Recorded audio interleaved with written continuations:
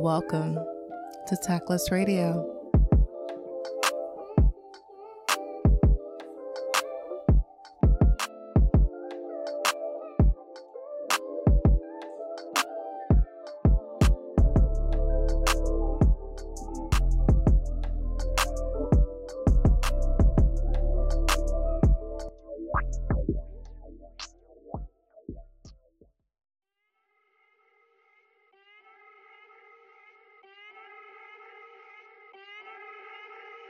Roll through the city with the vroom vroom. I got hoes trying to get me in the room. I get low when it hit me with the zoom. I got phones and the senders in the deuce. Like she wanna jump in the bag, feel like a poncho. Leave with a couple of scratch out of the console. Keys, I don't know what they are, I just click shit. People wanna put me in charge, I do big shit. Weed in a couple of jars just for the homie though. Least 5 bitches look at me like I'm the Romeo. Knee high boots, I think she about to join a rodeo. Levi's tighter than a knot when you board a boat.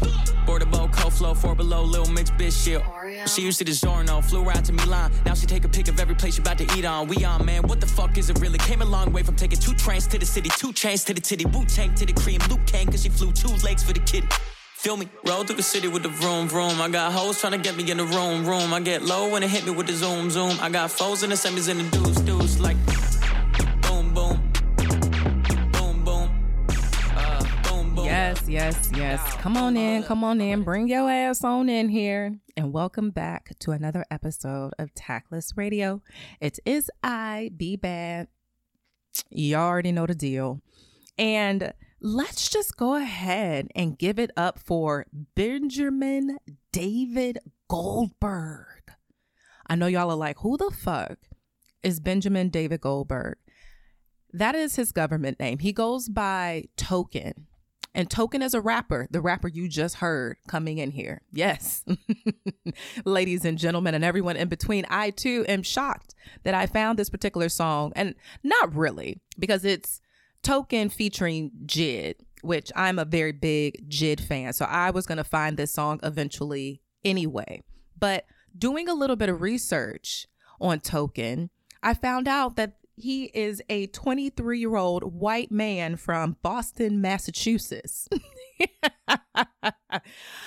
And the reason that I am laughing is because I try to use my platform more often than not to highlight African-American rappers who are also women, gay men, or women presenting. And because they don't get a lot of shine, you know, a lot of men, African-American men, white men, hell, Latino men, they get recognition in hip hop already more than women do. And I try to use my platform to really highlight women because they need it. To be honest, like, we need more platforms that highlight Black female MCs. And I try to be one of them. But I found this song Friday, actually, because I like to plug into what Spotify has for new music that drops on Friday. So I like to kind of skim through, see what all the girls are doing, what are they dropping. And I came across this song, Boom is the title of the song, by the way. And I was like, this shit is, the production was amazing. The lyricism was on point. I was like, I'm gonna go ahead and just add this to my liked playlist. And I've been listening to it since Friday. And then it comes time for me to pick a song of the week. And I was like, this is a really good song. It just dropped. I'm going to give this to you all as the song of the week with something that'll amp you up. You know, it's a good gym song. It's a good song it's probably not a good song to drive to. It's a good gym song. I'll say that. And I want to share it with y'all. But as I'm sitting here doing more research on Token, because I'm unfamiliar with him, I'm like, wow. I think he is the first white man that I decided to give to you all as a song of the week. So y'all definitely can't come for me about my lack of diversity, okay? Everybody gets a little play over here.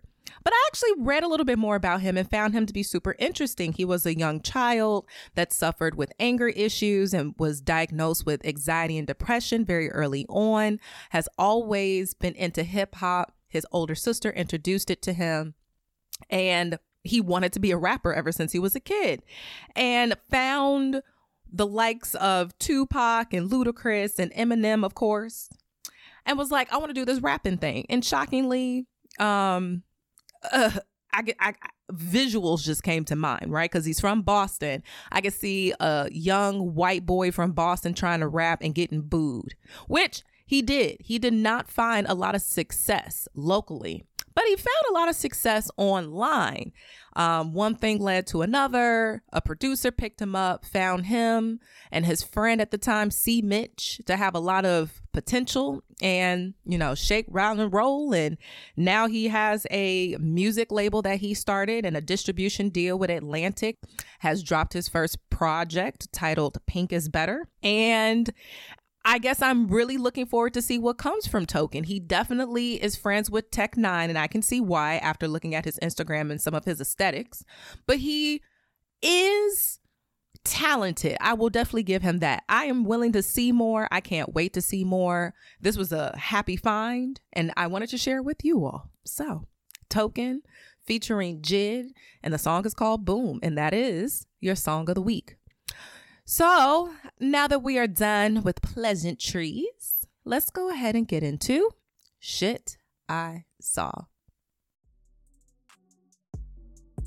Welcome, ladies and gentlemen and everyone in between. And it is now time for Shit I Saw. I'm letting you know now. I'm letting you all know now. This particular shit I saw might be a little interesting, a little off the wall.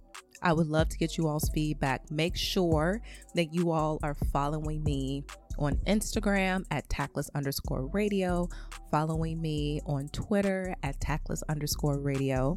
Also, make sure you're following me on Spotify, Pandora, Google Music, Google Podcasts, Apple Podcasts. I am definitely trying to get my engagement up this year. So I would love if you all could follow me everywhere, share me everywhere, give your girl a little love. I would so appreciate it.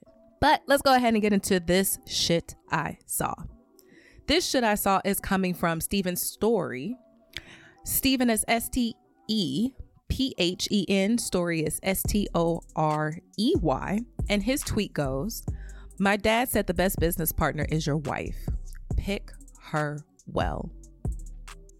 I thought this was an interesting tweet because a lot of what I hear from people who are divorce lawyers or people going through divorces is a lot of the redlining that they were unaware of that marriages have within them. Because I think marketers and the Diamond Company have done an amazing job brainwashing us to think that marriage is only about love. Like if you love someone, you marry them. End of story. That couldn't be further from the truth. And I think my generation, because a lot of us are just instead having domestic partnerships and co-parenting, and we're not getting married as quickly, we're not getting married as often, and we're not staying married that long.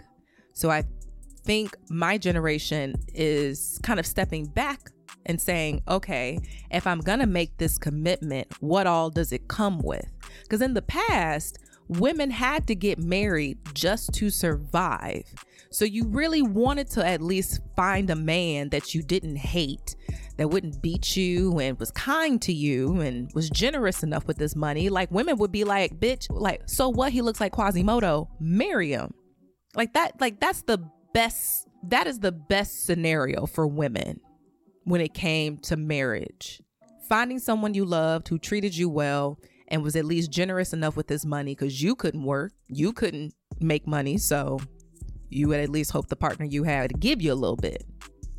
But times have changed, times have definitely changed, and now we're looking at marriage completely different.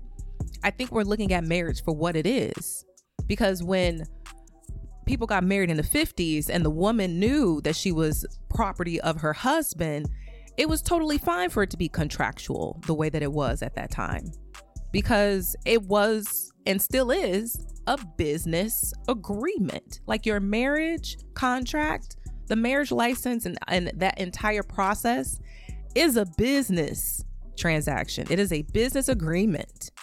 You are better off looking for someone who has very similar qualities and traits to what you would want in a business partner. So when I saw that tweet, I was like, you know what? I want to dive a little bit deeper on this one. Because so many people get married and then 5 years later are getting divorced. Like, divorces are at 50%. That's high. That's high. We aren't able to say we know a lot of people who are able to say they've been married for 30 plus years. I'm blessed enough to have that example in my parents. But a lot of those situations do not occur anymore. And a lot of sociologists and economists are asking the question, why? You know, they're making guesses for us, talking about millennials are wasting money on avocado toast and not buying diamonds, so that's why they're not getting married. Like, that kind of bullshit. I think it's more so because we're not ignorant to what it is anymore. So people are more hesitant to jump into that business agreement without really understanding what they're getting, what they're going to get out of it, and what it entails. So many people I've heard now are just way more comfortable with doing a live-in situation. Because I know a lot of the old grannies and the old aunties and your grandmama and your mama and the old folks are looking at women of today like, ugh, all of this shacking up. Ain't nobody getting married no more. Everybody having these babies out of wedlock. Yeah, because what we did not know is that marriage is an option for us. It wasn't an option for your auntie and your great grandmamas. It's an option for us. And unfortunately, and what a lot of men are not realizing is that it does not look beneficial for a woman who is self-sufficient of today. I do not see, or there aren't many benefits anymore to being married outside of ones that you would also get if you had a business entity. So let me break that down. I think we should just stop looking at marriages like, I love you, you love me, let's get married. I think we should be looking at marriages for what they are, which is a business. So when you're looking for a spouse, you should be looking for a business partner. Like, who do you want as a business partner? Who do you want as the CEO of your company? Who do you want to represent your legacy? You look for that candidate with a fine-tooth comb. You have hundreds of interviews. You have back and forth negotiations, and you are clear on the role, responsibility, and then make an agreement between two individuals on what is going to occur. Don't you? We do fine tooth comb when it comes to business on who's going to run that puppy, right? You should do the same when it comes to looking for a partner for your love, for your life, for your home, for your children. You need to go through that individual with a fine-tooth comb. You need to be negotiating. You need to maybe go on a couple more interviews. How many people you talk to, how many questions they ask, how many tests you got to take. They want you, they kind of don't want you. Will they call back, not call back? You be on pins and needles. But the way that y'all treat marriage is like, she cute, let's do it. You didn't get no background check. You didn't ask no questions. You don't know what her credit looked like, how much debt she in, what kind of bills are in her name. Is she emotionally intelligent? Is she angry and gets drunk? You don't know shit, but you signed up for it. No, baby. So when you are looking for a spouse, you're supposed to be looking for somebody that's probably the equivalent of a business partner, the CEO to lead your company, right? And I think prenups are a fantastic way to establish grounds in a marriage. I know that a lot of people look at prenups like, oh, if I sign a prenup, then you don't love me and da da da da. No, look at prenups like severance pay. Look at prenups like severance pay. Because if you had to get rid of your CEO of your company, oh baby, you gonna have to pay them a little something for them to step down. It's a transition plan that goes into place. Okay. And they understand that. Technically, I don't know if you all knew this, but severance pay is 1 to 2 weeks of an employee's pay for each year they work there. So take that information and break that down in the prenup, and just agree to those terms and be done with it. It doesn't need to go back and forth and be overly emotional. And I don't think prenups are like the killer of a marriage.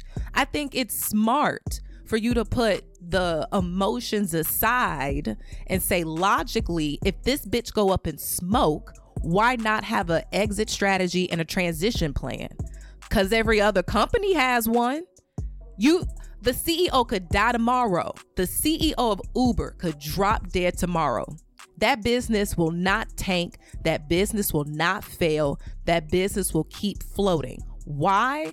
When you have that much on the line, when that much is at stake, you've considered all options and you put a plan in place that if the worst happens, you know what the fuck next to do. If you put the marriage to a side, if you just put marriage to the side, isn't that what life insurances are for? Isn't that what having a policy, a whole term policy is for? Because he might be your husband, girl, and y'all don't get divorced. He might get into a car accident tomorrow. You might be a divorcee or a widower. You still a single mom and you need a plan. Y'all need a plan. Companies put all of these things in place so that if the worst happens, everyone understands what to do next. I don't see why you would not do that for your marriage, considering it is a business entity. So the same way Uber got they fail stops, your marriage need one too. Because your marriage is a business deal. It's a business agreement. It's a contract between two individuals that says by law, clink, clink. So why not have some parameters on what that's going to look like? I'll break it down to you. I'll break it down even more for you. I do believe that you should be operating your marriage like a business. So we doing performance reviews at the end of the year. What worked? What didn't work? You out here being a trash ass husband? You on a PIP now, nigga. You on probation. And what happens if you cannot improve? What happens if you cannot get off of probation? Do you get to keep that job? No, you don't get to be a shitty employee at your job. Not for too long. So you don't get to be a shitty partner in this business agreement that is our marriage. And I have a feeling if people operated in marriages in that way, the same way you do at your job, one, you be able to filter out bullshit so much easier and earlier so that you're not 12 years in and dealing with a whole bunch of stuff. If after a year, when we do this performance review, if you cannot get your shit together, we just gonna go ahead and call it quits. We had a nice run. It didn't work out. It's totally fine. Totally fine. Because we got a severance package here that if it didn't work out, we can just separate, let bygones be bygones, and it didn't have to be messy. I don't see the problem with doing that with a marriage. I don't see the problem with having a performance review. What worked, what didn't work. We need to see a therapist. We need to go to marriage counseling. Okay, amazing. That is a part of the PIP. That means that the company has stated for X amount of time, you've not been hitting metrics or KPIs, or you've basically not been doing what you need to do. So this is your notice. And we're going to specifically work with you on improving, because if we can't get you to improve, then maybe here is not where you need to be. And I think that's totally fine to have that mindset in a marriage. I think it's totally fine to have that mindset in a marriage. The state has classified the two of you all as a business entity, so operate like a business. Get this. Children are franchises. Are they not? Because every single child is its own little operation. And you are the parent company to all these little franchises. They got their own operating costs. They got their own employees. They're going to have their own issues. Some franchises run a little bit better than other franchises. Some franchises you ain't got to watch as much. Some franchises, the general manager in that bitch every month, just checking on things, right? Because get this. The subway on Martin Luther King Avenue might be absolutely horrible, and you never go to that one. But you know that one got issues. Do you just keep yelling at the subway on Martin Luther King Boulevard? No, you call corporate. The parents. Same thing. You are still responsible as subway headquarters for that shitty subway on Martin Luther King Boulevard. You get complaints about it and everything. So now you gotta go down there and check in on it. You do the same thing with your children. You're responsible for those franchises. You're responsible for your children. Why not have a understanding of how the two of you all will parent before the children get here? Because when Subway wants to open up that franchise on Martin Luther King Boulevard, all stakeholders were notified, and those who needed to be were held accountable on making sure it got done. I'm pretty sure there is an entire strategic plan put together before that Subway franchise opens up on Martin Luther King Boulevard.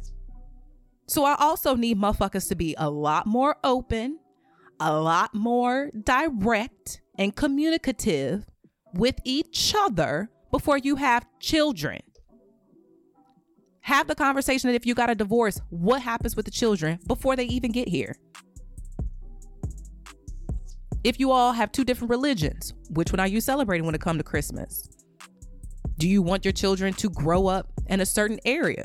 What is that area? What kind of schooling and education do you want them to have? Ask the hypotheticals. If your child came out to you as gay, how would you react? If your little girl wanted to play with trucks, how would you react? Give each other case studies. Okay, so if our kid got in trouble at school and the parent was called, how do you react? What does discipline look like to you? I think it's totally fair to have those conversations early, because by the time the baby here, it's a little too late. Now you have more arguments, but I want to do this, but I want to do that. You don't even know what kind of parent that person would be.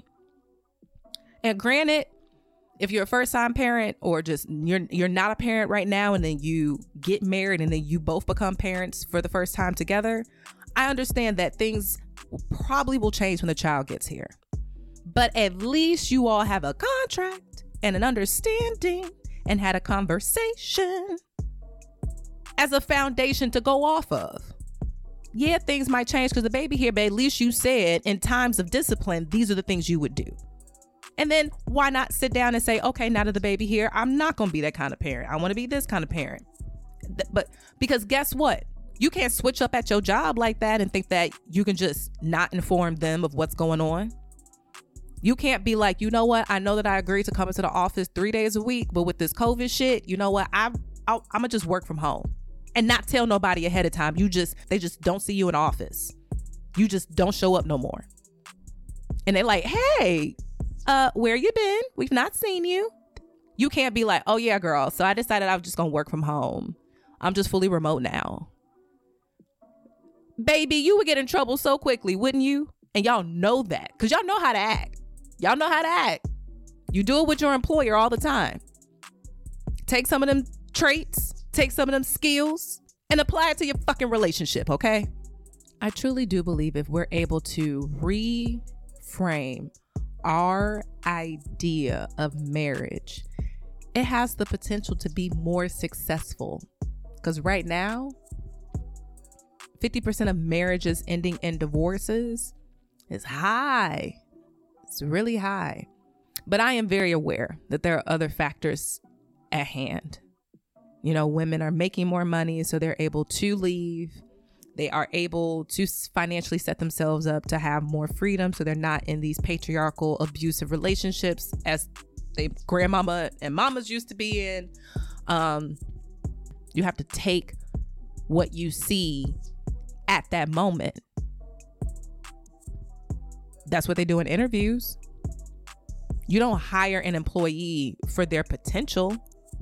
You hire the employee for what they got on that resume and how they showed up to the interview.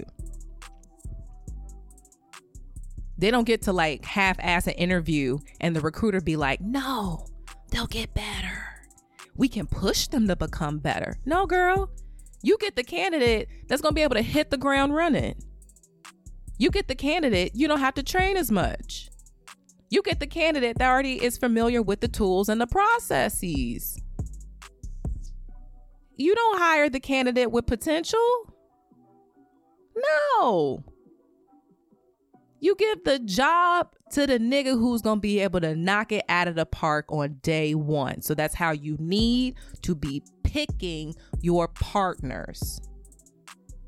Point blank, period. Woo! Let me know what y'all thought about this week's Should I Saw. I know. Very controversial. Or not. Look at your partner like a candidate for a position at your company, and you'll do the research and dig a little deeper. Because I'm telling you, girl, think of your company as like a badass company. Not everybody get to work there, right?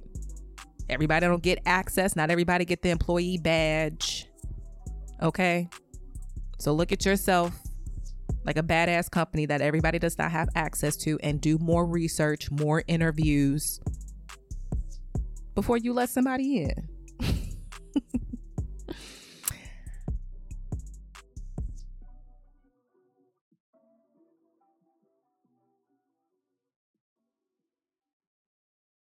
I don't know what I'm calling this segment yet, but I figured I'd change up random realities and throw in a little bit of pop culture reviews, especially since that's all I see on my Twitter, Instagram, TikTok feed is just so many renditions of Euphoria, playbacks of Abbott Elementary. Of course, everybody is excited that Blackish has returned for their last season. So there's a lot of stuff to watch. There's a lot of things to digest. And I figured we pick one of the shows and do our own little breakdown, which is going to be Euphoria, because bitch. Yeah. I'm already having a heart attack. Like, I don't know if I really expressed this, but I am not having children anytime soon, because God fucking damn, if that's what these kids are going through these days, they can have it. They can fucking have it. Yes, it's what they're going through. It's what they're exposed to. It's that weird ass, submissive, impressionable Gen Z just attitude that they just have to just succumb to. They feel, and it's like, no, you don't. You know, you don't have to take Molly before school. No, you don't have to do that. Like, is it really that difficult of a choice? That is my lovely sister, Brianna. If you all can remember Should I Saw Sister Edition. She was one of the three of our crazy asses. And I decided to invite her back because we are big ass, humongous Euphoria fans, and decided that we were going to do some breakdowns because this show needs an interpreter. Because it's just fucking ridiculous. It's fucking ridiculous. But go ahead and give them a little introduction, Bri. Oh, well, yes. Hello. My name is Brianna. I am, her sister, as she said. I'm an old soul. All right. Well, speaking of old souls, let's go ahead and get into our first episode review, which is Trying to Get to Heaven Before They Close the Door, which is a Bob Dylan song. And apparently we are going down Fezco's story. So I really do like the buildup of Euphoria, where they kind of give you an introduction of every single character's history, kind of just like basically where their childhood traumas began. So you kind of understand why they're a psychopathic 16-year-old. So I really do appreciate that that's the setup that Euphoria has had all through season 1. And now we're opening up season 2 with getting a little bit of Fezco's story. And girl, his grandma, she did not come to play fucking games. I knew somebody in the family had to, because the way that he just moved about his business, I'm like, yeah, no, grandma had to be a G, because she wasn't no cookie baking, here goes some milk and cookies type. No, we're rolling. Somebody's trying to stick me for my paper. Grab the crowbar. Let's go. First of all, HBO loves showing dicks. So the fucking asshole in question was getting a blowjob at the same time she came in and just basically blew both his kneecaps out. And I don't even know what that man did, But whatever he did, he deserved it. Well, I feel like looking at young Fesco, I feel like that black eye or that disfigurement he had to his face had to come from daddy, which is why grandma pops him to be like, guess what? You're going to come live with grandma from now on because daddy don't know how to keep his hands to himself. Clearly, or at least that's what I picked up because I'm like, oh, is that who gave him the black eye? That's why grandma was like, not my baby. When she blew his kneecaps out, I really didn't question it, to tell you the truth. I was like, whatever the fuck he did, he deserved it. And then it cuts to Fesco's face. And I was like, see, you like to hit women and children? You should be happy she didn't blow your balls out. Exactly. Because the moment that interest, when it kicked off with Fesco's grandma was a motherfucking G, and you just, the fact that it panned in with showing the gun with the badass suit just from the neck down was like, you don't even need to know what the face looked like just yet. Just know that this bitch is not playing. And she don't care who see her because she in this bold ass ultramarine blue suit. We are then introduced to Fesco's grandmother, and then we understand now kind of just that we're about to get Fesco's backstory. His grandmother is basically a G. She sells drugs, and she never treated him like a child, which is something that he very much so appreciated. Like when she was basically at a whole ass drug deal, and even the drug dealer was like, who brings a kid to a drug deal? She's like, that ain't no kid, that's my partner. Right. And I was like, okay, so Fesco has had to grow up very, very quickly. And then we have an introduction of Ashtray, which was even fucking crazier because it was some crackhead woman that gave her baby up as collateral and was like, oh, I'll pay you. Here's my child to make sure that I pay you. And then she never paid, or I guess she disappeared. I think the grandma said she died, and then they ended up with an extra baby, and boop, we have Uncle Carl. Exactly. Which is hilarious because I'm like, the moment that happened, I just thought about Medea's family reunion when her mama traded her for $10 in the fix. And I'm like, yeah, that baby ain't never seeing his mama again. Oh my God. Never seeing his mother again. So it's like, here's my baby to make sure. For a crackhead to give their baby up a collateral and say, here's my baby to make sure that I pay you, is them basically saying, here's an extra check. Because they're not coming back. She did not come back. And thank God Fesco's grandmother is a kind woman, because then she just started raising the new baby. You know, grandmas are going to raise babies. That's one thing a grandma will do, is raise the babies. That right. When nobody else going to raise that baby, grandma going to raise that As we can see, she don't like no child being done wrong. She didn't pop her son-in-law in the kneecaps. True. Dick out. She going to take care of a baby dropped off at her door. But then we also start to see the bond between Fesco and Ashtray, and it starts to make sense why Ashtray would give his life. That motherfucker is a soldier. Oh my goodness. Ashtray, just because that's all he know is people that run a business and take care of him, and he ain't never had to question shit. So he gonna ride for his people by any means. Yep. And it just became super sad when grandma got older, ended up having a stroke. Poor Fesco driving her to the hospital, which when you're having a stroke, every minute counts because that's when you're not getting oxygen to your brain. So it would have benefited him. It would have benefited him to call 911, but he's so young, but he understands the game so well that he knew he couldn't call emergency services to the fucking trap house. So he loaded the car up with his grandmother and tried to get her to the hospital, which is commendable. Like I completely, but it was just sad because now his grandmother is bedridden, and we now understand how all of the scenes that we saw in season 1 with his grandma being hooked up to machines in the back of the house and that room to the side, and why Ashtray is as fucking crazy as he is, why Fesco just has such a kind heart. Because let us not forget that fucking Rue ended up at a drug swap when she wasn't supposed to be, took fentanyl, was about to get attacked. And Fesco was about to get attacked, and Fesco basically had to pay to save her. And he was like, this crackhead is family. He has such a giving heart. He does. And it's because he just know that just at a young age, in order to just I guess, in exchange for real family, real love, and food in a home. Like, this nigga gonna do whatever it is he gotta do. Yeah. Even Like- if it means threatening Nate Jacobs' ass. Yeah. Yep. Like Rue's narration said, she was like, life for him has always been hard, but as he's gotten older, it's become harder. And it was just like, okay. Well, we definitely have commended Fezco all through season 1, and just being able to see his backstory with opening for season 2. I think that's why there's such a Fezco hive right now. Like, the girlies are in love. And I think it's because, and the writers, and I love how they did it, especially give it the 2-year hiatus we had since season 1, because we were able to see everyone's backstory in season 1 except for Fezco, and he was the second character we saw.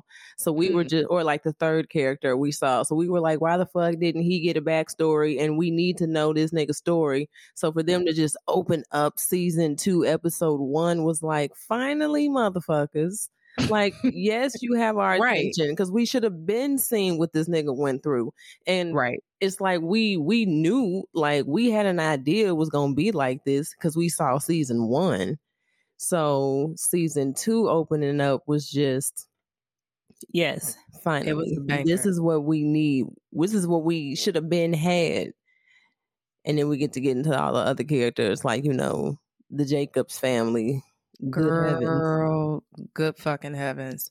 So then we go ahead and cut to the opening scene of Rue high out of her fucking mind singing Tupac, while Fezco and Ashtray are yet again taking her ridiculous ass to a drug meetup. Like, didn't she not learn her lesson the first time? Well, and I feel like I even had to reiterate this to my boyfriend. Like, she has always said she had no intentions on staying clean, even when she was fresh out of rehab season 1. I feel like a lot of people bypass that. Like, Shorty Ben told us when she popped out of rehab, yeah, I ain't trying to stay clean. Her first stop was to see Fezco, and she got her ass some pills. She never wanted to stay clean. And then if you saw her special, you saw that she literally is doing her damnedest to stay here for the sake of her mom and her sister. She does not care to be here. And it's so damn sad, because I feel like we're literally going to see the deterioration of Rue as a drug addict, and just maybe just sitting her ass close on death's door's threshold, because we starting to see her not give a fuck. So we have the scene of them essentially, because the introduction of Ashtray was that he took a hammer to Mouse's face and killed him. So now they need a new connect. So they are now heading to what could be a new potential plug, who just so happens to be a woman. And why Rue is with them, I don't fucking know. They meet up, and it's not only just Custer, it's also Custer and his heroin addict cracked out girlfriend Faye, with the biggest lips that have been so distracting the entire time she's been on the screen. Who am I to be rude? Faye is doing a damn thing as a heroin cracked out girlfriend. She is doing her damned job. Yeah, she looked cracked out. Maybe that was the point of the big She lip. looks the part, right? As usual, they tell Faye and Rue, stay in the car, don't do nothing. And then for some reason, Faye thought that was a good idea. That was a great time to pull out a needle and shoot up heroin. And you could just see Rue's face was just like, oh my God, I'm itching. Get me out of this car. Mitch, I don't think I see it as she's a heroin addict. I don't think a heroin addict doesn't think there's never not a time to do heroin. They like, bitch, if there's not a cop around, we can shoot up right now. Just, you know. So it didn't shock me she pulled that shit out. And it didn't shock me that Rue started freaking out, which I guess then by drawing attention to the car already outside, them singing they frantic ass, moving around. And it's like, whatever motherfuckers that was with the head honcho lady came and grabbed them out of the car and was just like, what are you crackheads doing? And basically they rounded them all up, told them all to strip. And this was so controversial on Twitter because everybody was like, oh my God, is Zendaya about to get naked?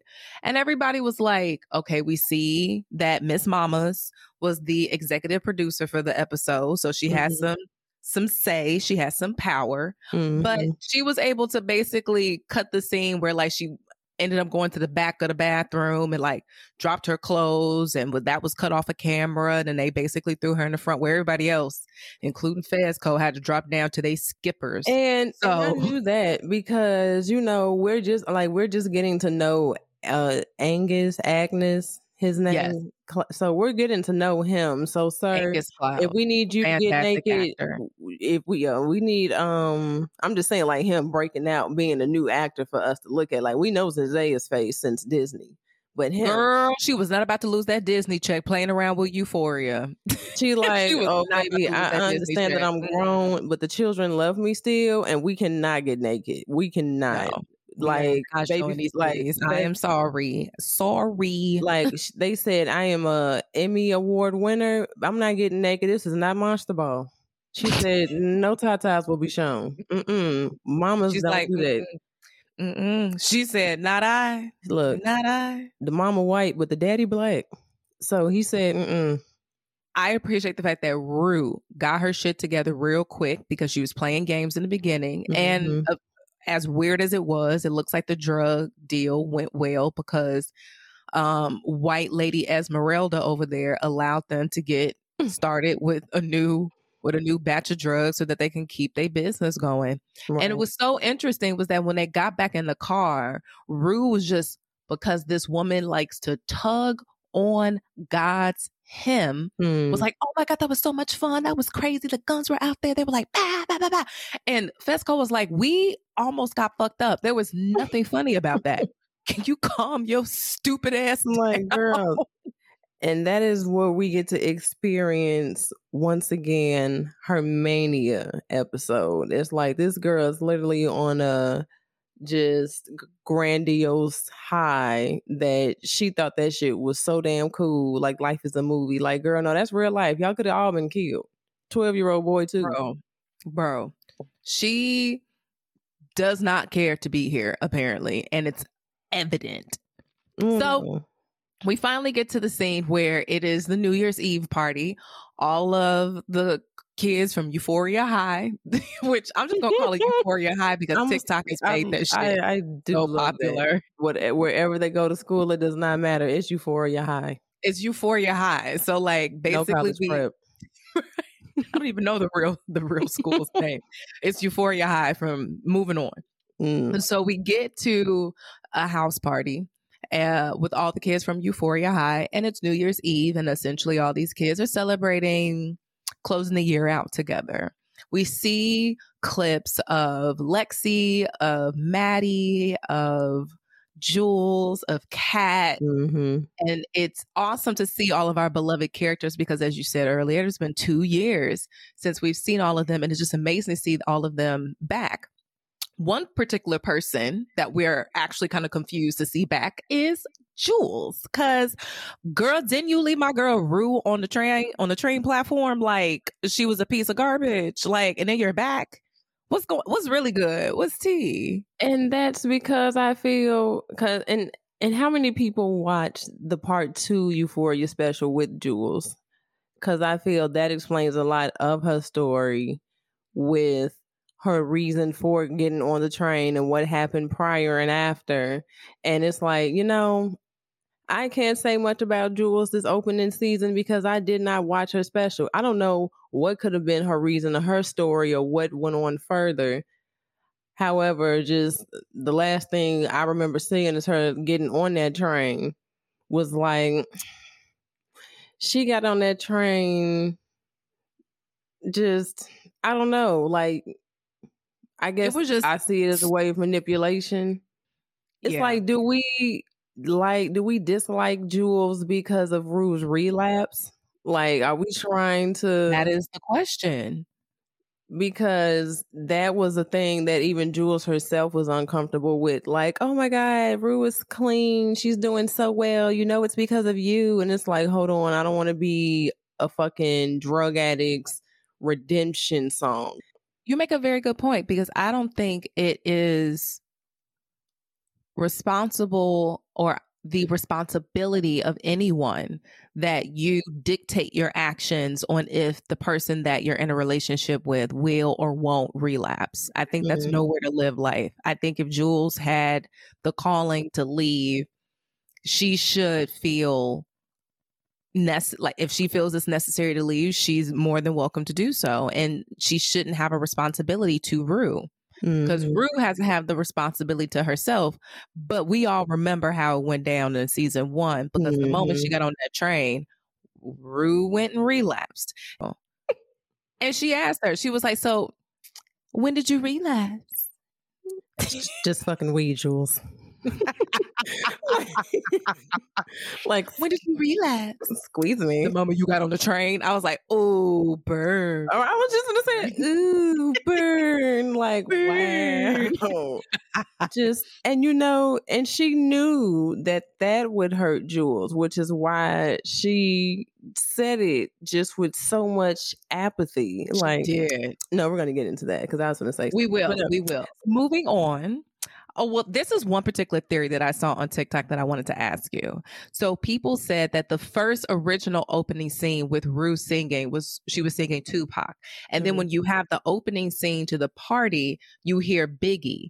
And everybody was saying that if you listen to the soundtrack, it pretty much sets up like at East Coast versus West Coast, that Maddie versus Cassie feud that we're going to see all through the season. And I was like, okay, so if I need to start paying attention a little bit more to the soundtrack, then I will, because I kind of like that theory.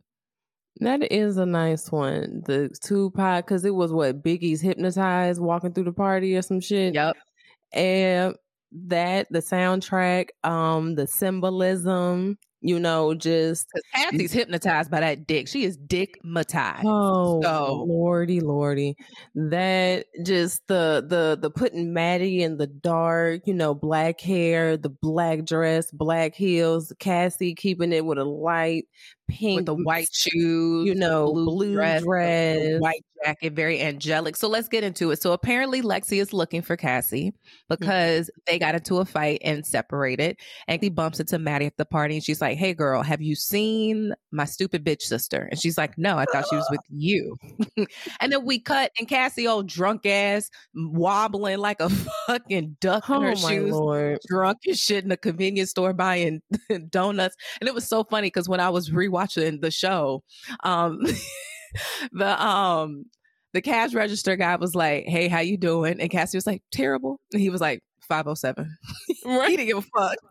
Right. He was like, okay, well, she a drunk, sad little girl. Fuck, right. No, man. And then she's sitting outside on the fucking curb eating powdered donuts. Even the donuts were white, girl. Even the donuts. Yes. They looking pitiful. Innocent. And then who rolls up? Satan himself. In that bed truck. See, fuck his chili. Goes in, illegally buys beer, comes back out, gives her one. And now she's like, oh my God, someone did something nice to me because I have such low self-esteem.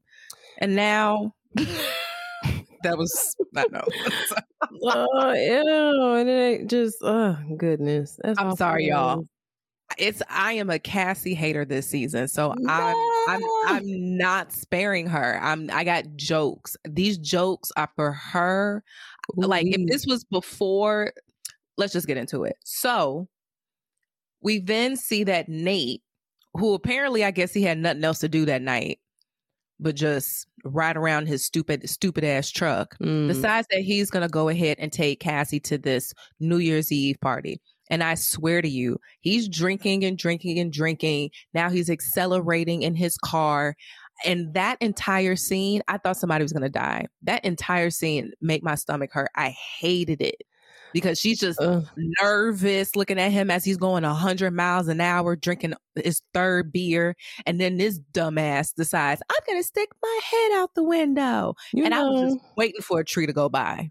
Like, just waiting for a tree to go by. That scene just showed us that just like Cassie, it's like she knows when it's dangerous.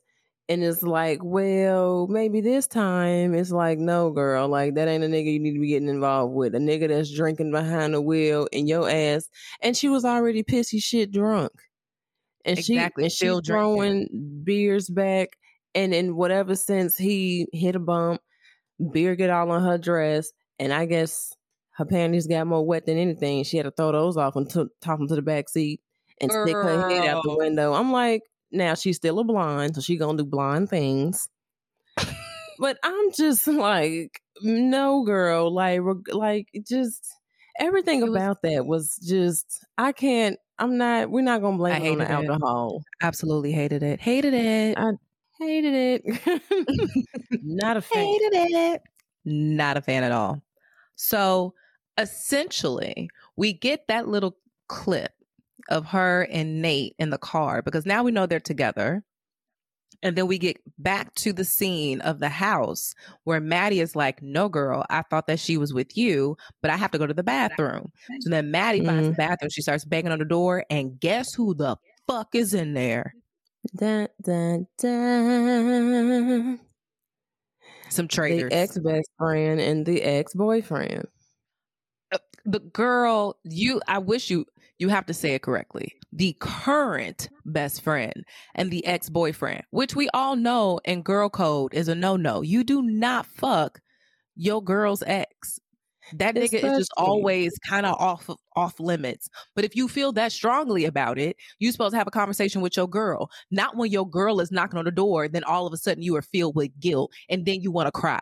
Because the moment Cassie was like, she's my best friend, the fucking punch her in the face. Nate was like, are you crying right now? He was like, why the fuck are you crying? You've not been caught. And she my best, like, to your point, she's my best friend. She was your best friend when you took your panties off in his truck.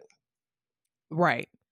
So let's not do that. She was still your best friend when you was sticking your titties out his car when he was doing 101 down some highway. Girl. Right. Let's not start Castle. Like, I'm not doing this. I'm not doing this with you, Cassandra. Like, I'm not doing this. No. So yeah, that whole scene was just nerve-wracking because I wanted Matty to find her. I did too. I thought she was going to, but then of course, if she found her in the first episode, then what kind of season would we have? Right. But that's why she ended up having to hide in the tub and Nate left out. And that's what she get when Maddie threw that pissy rag on her face. I was like, that's what the fuck she got. So that was a symbolism. You mean to tell me this finna be some old pissy shit she get into since it just smacked her in the face like that?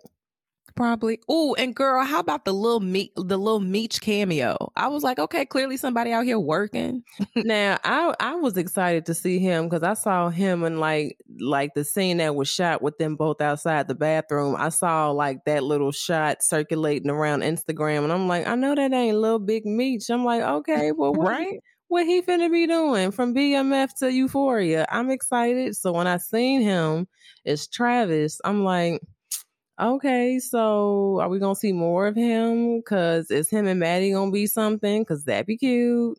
That'd be really, really cute, to tell you the truth. Like, it would be cute just because it's not Nate, but he seems to be just as toxic. You know what? Any nigga that's like, hey, I know you. You do? Yeah, you the girl I met in line at the bathroom. Girl, the weakest fucking pickup line I've ever heard. That's why Maddie rolled her eyes. She's and then like, she still simped. She still simped and let that nigga talk to her. I would have been like, did she really let him talk, or was she just kind of letting him like her? Because she didn't even smoke his weed. She just kind of gave him conversation while he got high, which I've done. I've let you maybe it was a mutual beneficial relationship, for instance, because I know that Maddie was just using Lil Big Meech to just piss Nate off. Or like, is it that she wanted to piss him off? Because we see throughout how she was moving that she didn't give regard toward him or even Travis. Like, again, like she knows, everybody know that Nate want Maddie. And then she knew that Travis. Except for Cassie's stupid ass. Oh, well, poor Castle is just dumb as shit at this. Oof, Lord. So, like you remember the montage when they were dancing in slow-mo before the ball dropped, and it's Nate staring at Cassie and Maddie as they dance, and you can tell in both Nate and Cassie's faces that they're rid with guilt when Maddie's literally just enjoying the party. Like, this girl is literally just having fun, and these niggas are sick. So it's like, sometimes karma works a little faster than you think it will. I know they got stomach ulcers trying to keep this shit away from Maddie. Oh my. But see, Cassie for some reason likes the thrill. Toxicity just, I don't know. Clearly, I know she was about to shit herself when that phone started ringing, and then Big Little Meech came and opened up the shower. He was like, "Hey, there's some drunk girl passed out in here." Good thing Maddie is a fucking, clearly she has to be a fire sign. She was like, "Whatever, let's go dance." Exactly. And that saved Cassie's ass. I did not want her to be saved in that way. I wanted her to go over there and see who the fuck was in that tub. So I did. Bad. I wanted her to see so bad, like, who, a drunk bitch? Let me see. But that just shows how much Maddie is just about Maddie, because she like, who the fuck care about a drunk bitch? Do you want to dance with me? Like, let's go fucking dance. It's my song. I wish it didn't though. So then we get a couple scenes of Lexi, who finally sees that Cassie is alive and sits down next to Fezco, and they start having a little conversation. And I'm like, oh, am I seeing the beginnings of a good girl, bad boy storyline? Yeah. Because when he called her fearless, she was like, ooh. Because I was just kind of like, she probably has never been seen or heard in the way that Fezco made her feel seen and heard. She hasn't. And we didn't even get to see that for her in season 1. So to see her that way with Fez, and if you paid attention, like from the first encounter and every encounter they had after that, when they first talked on the couch and how far away they were on the couch to every time they talked, the closer she got to him when they were talking was just so adorable to me. I'm like, they just getting closer and closer and closer together. And he's just, where'd you go? I was starting to miss you. And she's like, oh, don't be lying. He like, why would I lie? You like the coolest person in here. And her blushing. I'm like, you know what, Fezco, if you fucking hurt Lexi or put her in harm's way, I won't forgive you. I'm here for this though. It seems that, because again, symbolism, we seeing Lexi in a red lip. Red is like, power, striking, taking action. So maybe Lexi is up for it this season. Who knows, Agreed. I really feel like Fezco might be able to bring out a more aggressive side of Lexi that we've been dying to see. But speaking of very interesting dynamics, that's the best. What's your take on Elliot and that whole laundry room scene? Because that also told me that she just does not have a problem if God decided to take her home today. Because who the fuck has Adderall in their sock ready to go just in case their heart just so happens to stop? Somebody whose heart has stopped before, because she has OD'd before. So that was the scariest part. And she's like, oh, I'm gonna need you to check my pulse. He like, oh, you're funny. She's like, no, nigga, check my pulse. He's like, wait, this is such a buzzkill. Like, what? Like, oh, I'm so not high anymore. Like, Elliot was so upset. He seemed that way. He seemed to be happy that she decided to tell him how he could help her heart resuscitate. And I think he was like, oh, okay, so she's a pretty cool person now that she's alive. But that was just a crazy act. The fact that Rue just looks at these dangerous situations, these deadly situations, and she just laughs at them. Her and the Grim Reaper, they talk and FaceTime every Saturday. They in the same book club. They know each other well. Like, they literally just text before she entered that laundry room, which is why she knew she'd be okay. Because she just like, oh, it ain't happening tonight. Just get the Adderall. Like, what? You've done this. The Grim Reaper like, hey, girl, what you doing? Oh, nothing. I'm finna do some drugs in the laundry room. Girl, have fun. I don't feel like moving tonight. I'll see you next week. Like That's what? the only reason why. That is the only reason why Rue is alive. Is because Grim Reaper was like, "Bitch, I put my bonnet on already. I'm not leaving the house." Rue was alive because Death had plans. So that's the only reason why. He said, "Oh, girl, I done already hung up the damn sphere. I'm in the crib. I'm not going back out." Girl, that's the only reason why she was alive. So basically, it looks like Rue and Elliot became very close friends. They moved their little powwow to outside so she, I don't know, can get some fucking fresh air. And they're sitting in front of the bonfire. And that's when Jules comes and spots Rue and decides to have a conversation because it seems like they've not talked since Jules got on that train, what seems like months ago. Mm-hmm. So she sits down next to Rue. Elliot so kindly gives Jules her seat. And, you know, Jules and Rue are just trying to have somewhat of a cohesive or somewhat of a coherent conversation. But it just seems like Jules really wants to ask the question because Rue clearly is high, wants to ask the question that we all know. And Jules is like, "So when did you relapse?" And Rue said, "When you left, bitch." When you got on, and Jules just got so emotional about that. And then it's kind of like what we were talking about earlier. Like, Jules should feel no obligation to dictate her actions on if Rue will or won't relapse. But, you know, being 17, 18, you gonna feel some type of to a person you love, a person that you want to be with. You gonna feel that. And it's just, you know, a learning, growing pain. It doesn't look like it's going to be healthy for the two of them to continue to try and make a relationship work, but we'll see what happens in the rest of the season. I'm not rooting for it, to tell you the truth. My predictions, Elliot might actually come a little bit more into the picture and actually have something with Rue. Like, I feel like they're going to have something. Like, Elliot and Rue are going to have something, and Jules is going to be pushed to the side, and she's going to be very, very upset about it. And then she's going to have her own demons to fight. I don't know. I see it being that slowly Elliot and Jules start to kind of form their own separate relationship and getting close and getting cool. Maybe not in the sense that he might like her like he like Rue. But you know, Jules starts to get comfortable around Elliot, because I see for Rue and Elliot, and I see a lot of what happened in that laundry room being something that'll circle back or be like a full circle moment or like a foreshadow for what's to come. Just him being like, "I don't think it was a good thing that we met," and you know, her just being like, "Oh, well, you know, you're my new favorite person and shit," and him just being like, you know, crushing up Adderall to keep you from cardiac arrest, and her just being like, ooh. Trauma bonding, girl, trauma bonding. Jules, it's bad. It's just getting bad, like. Because with them being in a laundry room and Elliot saying, you know, because we don't know if Rue took the heroin.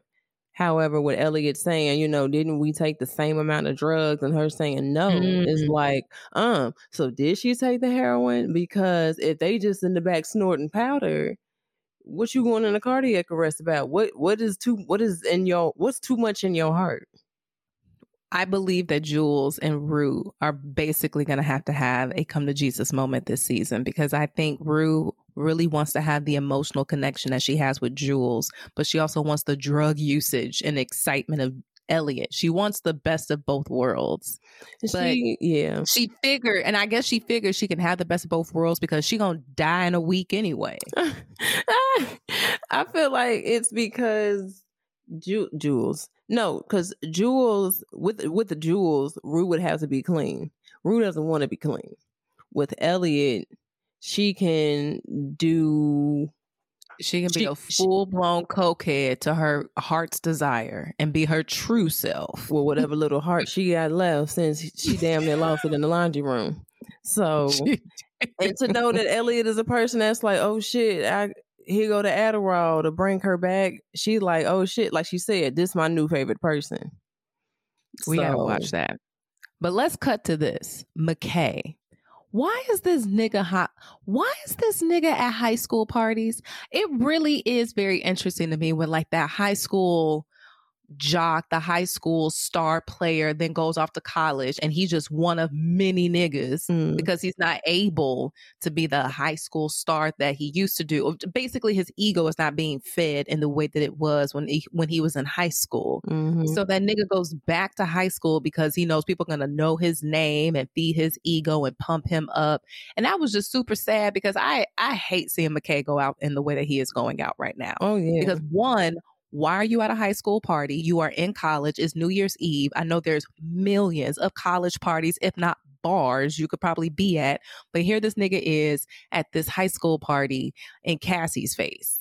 And Cassie, I guess, told the first truth in many, many moons because she tells McKay that she is not a good person and that he really don't need to be fucking with her. So kudos to Cassie for at least telling that truth. Right. I mean, to your point, he went at that party to see Cassie because, I mean, Cassie said, you know, Cassie let it be known, yeah, no, we're not together. We're just in two different places and shit.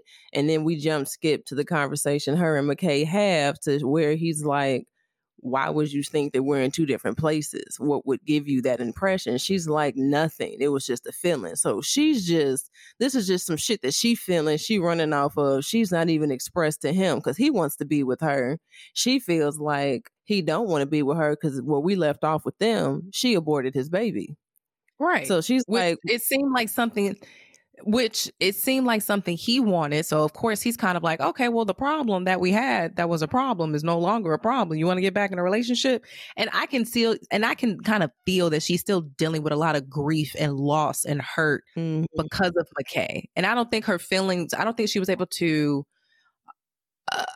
able to communicate her feelings effectively to McKay about why she felt like they were in different places. But I really haven't seen him address, and this would have been the scene and the time to do it, but I don't really remember seeing him address the fact that she got an abortion because he asked her to, because she seemed to be very excited about what could have been a baby. And he was like, girl, I can't be doing all of that. And she was like, okay, I'll go get rid of it. And I have not seen him address it. Because I don't think it was even anything that we see they touch back on. It's like when we last saw them together and he's like, ain't neither one of us ready to be no parent. One day you'll make a beautiful mother, just not right now. So I got going on my plate. And she's like, well, I didn't say I wanted to keep it. I just, the idea would have been nice. So the next thing that we see with them is the baby's aborted.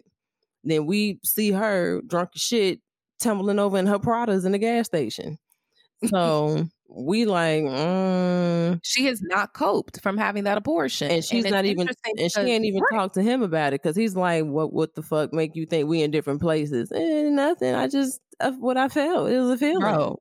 And we don't know. We weren't given any inclination that is something that, like, well, she ain't seen, they've not seen each other all year. And then here they are at the New Year's Eve party together and he trying to make it work with her. Like, we don't know anything that transpired between them. All we know is where we left off. McKay and Cassie have a little discussion. She tell that nigga she really ain't shit. And then McKay, I think, kind of puts two and two together and leaves her. And then ends up running into Nate in the kitchen for the cringiest scene in TV history. That shit was like, and they knew how to do that. Because if you remember episode 1 of season 1, when he got all cringy and creepy, all up in Jules' face, meeting her for the first time, trying to press up on her and get all like, yeah, who are you? I know what you are. Yeah, I know what you are. Yeah, who the fuck are you? Getting all up in her face. Now here we are again. It's like we're starting to see that we're finna get a creepier side of this nigga. Because when he did that shit season 1, episode 1, we saw the fall and the rise of this crazy nigga. Now he doing it again. It's finna get even weirder. And him getting and doing that shit. I hope McKay put 2 and 2 together. Like, why he's so concerned about your dick and her vajayjay? I don't know. That was so disgusting.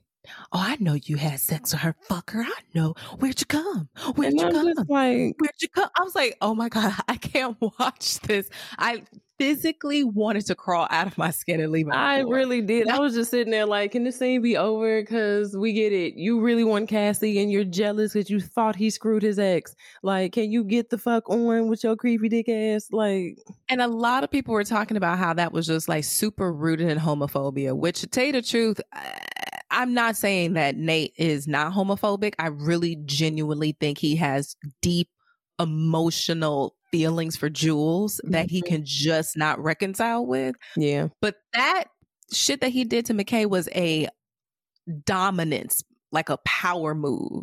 Like a literal gorilla to gorilla, right? Wolf to wolf, dog to dog type of shit. Like, oh, I fucked your bitch better. Like, nigga, what the fuck are you talking about? Like, are you trying to like basic and back this all the way up? Ain't McKay your friend?